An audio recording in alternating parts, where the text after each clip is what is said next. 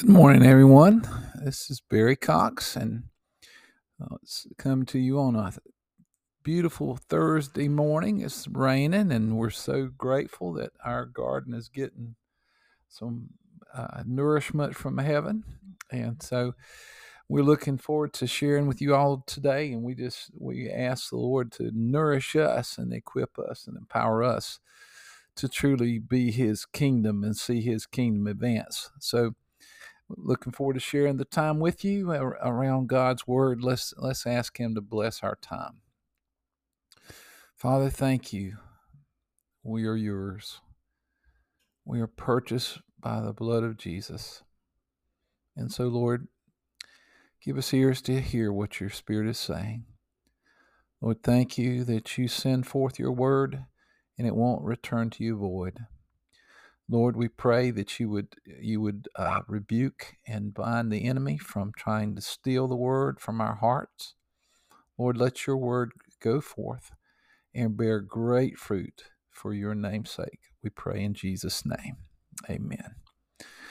Well, last podcast, we dealt with the reality that as we see God's kingdom advance, we will face opposition from the kingdom of darkness.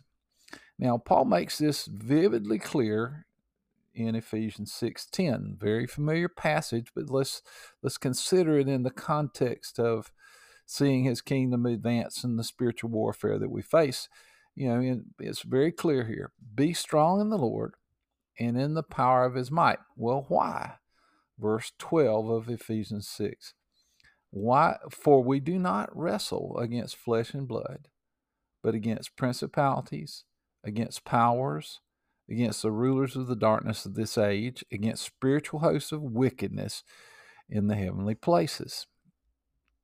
Now, Peter also says a similar thing in his first epistle, chapter 5, verse 8. He says, be sober, be vigilant, because your adversary, the devil, walks about like a roaring lion, seeking whom he may devour. Resist him steadfast in the faith. And so, as we have this awareness of the spiritual warfare that we're facing, there has to be a reality in our hearts and minds that we have an adversary who's seeking whom he may devour, and that we need to be ready to resist him. And so now, as we were just going to review last week a little bit and tie this together, and so we also saw last podcast rather, not just doing it week by week, but anyway, as we saw last week, Jesus and the first church faced great opposition. It dawned on me an amazing thing.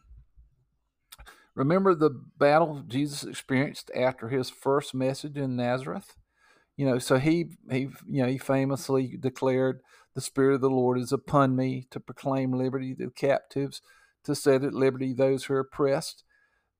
And so then, after he declared that, the people that he grew up among took him to a cliff to throw him to his death. Last week we reflected on how he was even accused of being able to cast out demons by the power of the prince of demons, Beelzebub. And when you remember how Jesus simply pointed out how ridiculous it would be for Satan to cast out Satan. And in further review of last week, Mark's Gospel, the chapter 3, verse 27, Jesus gave the analogy, a picture of how the process of setting captives free. And so it's kind of the picture of like, a thief has taken people captive and holding them in his house. And so Jesus says, no one can enter a strong man's house and plunder his goods unless he first binds a strong man, and then he will plunder his house. And, we looked at this last week. Also, Luke 11:21 elaborates on this. And so it says, when a strong man, fully armed, guards his own palace, his goods are in peace. But when a stronger than he comes upon him, and overcomes him, he takes from him all his armor in which he trusted and divides his spoils. And so we know that Jesus is that stronger one. Jesus has overcome Satan. And so again, Satan has people in captivity. And so now we through the power of the Holy Spirit, we are able to bind the strong man and see people come to freedom. And Jesus verifies this, declares this very clearly in Luke 11:20. If I cast out demons with the finger of God, surely the kingdom of God has come upon you. As people are set free from the kingdom of darkness, then they're entering into the kingdom of God. And Jesus, Jesus is now seated at the right hand of the Father. All authority in heaven and on earth is his. And then amazingly, Ephesians 2 tells us that God has raised us up with Christ, and we are seated in heavenly places with Christ Jesus. And so now he sends us out in his authority to bind the strong man and spoil his goods. Well, how do we do that? How do we bind the strong man? We use the keys of the kingdom.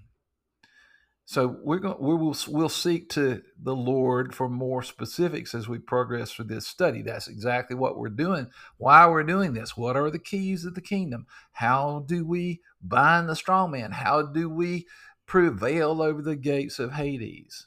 So as we go forth in his name in this way, seeking to see the kingdom come, we have the assurance of victory.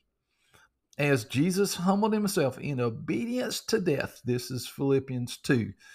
As Jesus humbled himself in obedience to death, God the Father has highly exalted him. Now every knee must bow and every tongue confess that Jesus Christ is Lord. And so, as we proclaim his lordship, as our lives demonstrate the power of his kingdom, strong men will be bound and captives will be set free. Those principalities and powers, their power over people to deceive will be broken.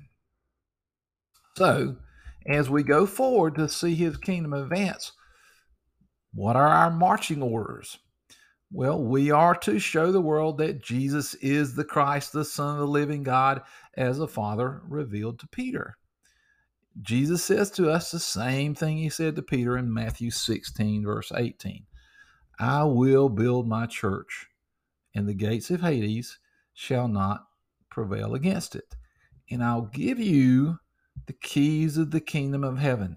And whatever you bind on earth will be bound in heaven, and whatever you loose on earth will be loosed in heaven. So we're going to meditate on the keys of the kingdom. I'm going to do an ongoing series on this. Now, my objective of this, and as I'm just seeking to be obedient to the Lord and follow him, our objective in this, my objective in doing this, is not to declare with certainty that these are the keys. Instead, my yearning and my desire is that we would discern the scriptural truths that are keys of the kingdom, and then we would use them to open the gates of Hades to free those bound in eternal death.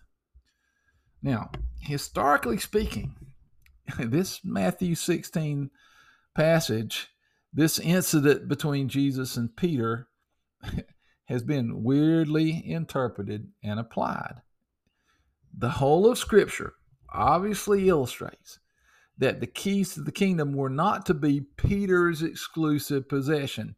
It's not like he's the only one in the kingdom of God with keys. That picture that we all talk about, that Peter's sitting at the pearly gates, and admitting people in, that's not in Scripture. And neither does Scripture teach that Peter himself was exalted as the head of the church. What does Scripture teach? Jesus himself is the head of the church. Colossians 1:18 says, and he is the head of the body, the church, who is the beginning, the firstborn from the dead, that in all things he may have the preeminence. So, as we meditate on Matthew 16, why does Jesus say to Peter, I'll give you the keys of the kingdom? Well, because the Father enabled Peter to know who Jesus was. What did Peter say? You are the Christ, the Son of the living God. Peter had come to know who Jesus was. John 17:3 says, this is eternal life, that they may know you, the only true God, and Jesus Christ, whom you have sent. So we could say that knowing Jesus is like the master key of the keys. In meditating on this, let's notice the dialogue that occurred on the night of Jesus' betrayal among the 12. This is John 14, verse 5 and following. Thomas said to Jesus, Lord, we don't know where you're going, so how can we know the way? And Jesus famously replied, verse 6, Jesus said to him, I am the way, the truth, and the life. No one comes to the Father except through me. If you had known me, you would have known my Father also. And from now on, you know him and have seen him. They still don't get it. Notice how Peter responds. Philip says to him, Lord, show us the Father, and it will be sufficient for us. And Jesus patiently replies and says, have I been with you so long, and yet you have not known me, Philip? He who has seen me has seen the Father. So how can you say, show us the Father? Do you not believe that I am in the Father, and the Father in me? The words that I speak to you, I do not speak on my own authority, but the Father who dwells in me does the works. And amazing, verse 11 and following, just amazing in regard to us even taking the keys and working in his kingdom. Notice what Jesus says here in verse 11 of John 14. Believe me that I am in the Father, and the Father in me, or else believe me for the sake of the works themselves. And then amazingly, verse 12, he turns this and applies it to us. Most assuredly, I say to you, he who believes in me, the works that I do, he will do also. And greater works than these he will do, because I go to my Father. And whatever you ask in my name, that I will do, that the Father may be glorified in the Son. If you ask anything in my name, I will do it. Now, got to take a quick aside here. That's talking about prayer, right? And prayer is a powerful key to the kingdom. Amen? Now, we're going to deal with that more as we progress through this study. Lord, give us insight. But now, for the purpose of this introductory thought on the keys to the kingdom, knowing Jesus is the master key of the kingdom. He is God the Son, one with God and equal with God. Now, just to further meditate on this, Jesus' interaction with Nicodemus clearly illustrates this truth and amplifies on what Jesus said to Philip in John 14. When Nicodemus comes to Jesus in John 3, he says, Rabbi, we know that you are a teacher come from God. For no one can do these signs that you do unless God is with him. Now, Nicodemus was drawn to Jesus by the works Jesus was doing. But Nicodemus did not know who Jesus truly was. He was thinking of Jesus as a teacher come from God. he did not know Jesus as the Christ, the Son of the living God. Well, Peter was given the keys to the kingdom because he knew Jesus as the Messiah who would be crowned King of Kings and Lord of Lords. And Peter actually here doesn't know Jesus as the Savior yet. Remember how he tried to rebuke him about don't go to the cross? Now, for many, so for us, the point of all this, what's our objective here? We want to be able to take the keys of the kingdom and use them to see the kingdom advance. So, for us, the point really is, do we truly know Jesus as Lord of all, including our own lives? Do we really know Jesus in such a way that he can give us the keys of the kingdom? Now, for many of us, that may seem like an easy question. Jesus is my Lord. Well, let's not be so quick to dismiss this. Let's reflect on Peter's experience. In a very short span of time, Peter recognized Jesus as the Messiah and received the keys to the kingdom. Then, in the very next moment, it seems like, the reality of spiritual warfare kicks in, and Satan seeks to use Peter to turn Jesus from the cross. Well, the Apostle John declares in 1 John chapter 2, verse 18, "Dear children, this is the last hour. And as you have heard that the Antichrist is coming, even now many Antichrists have come.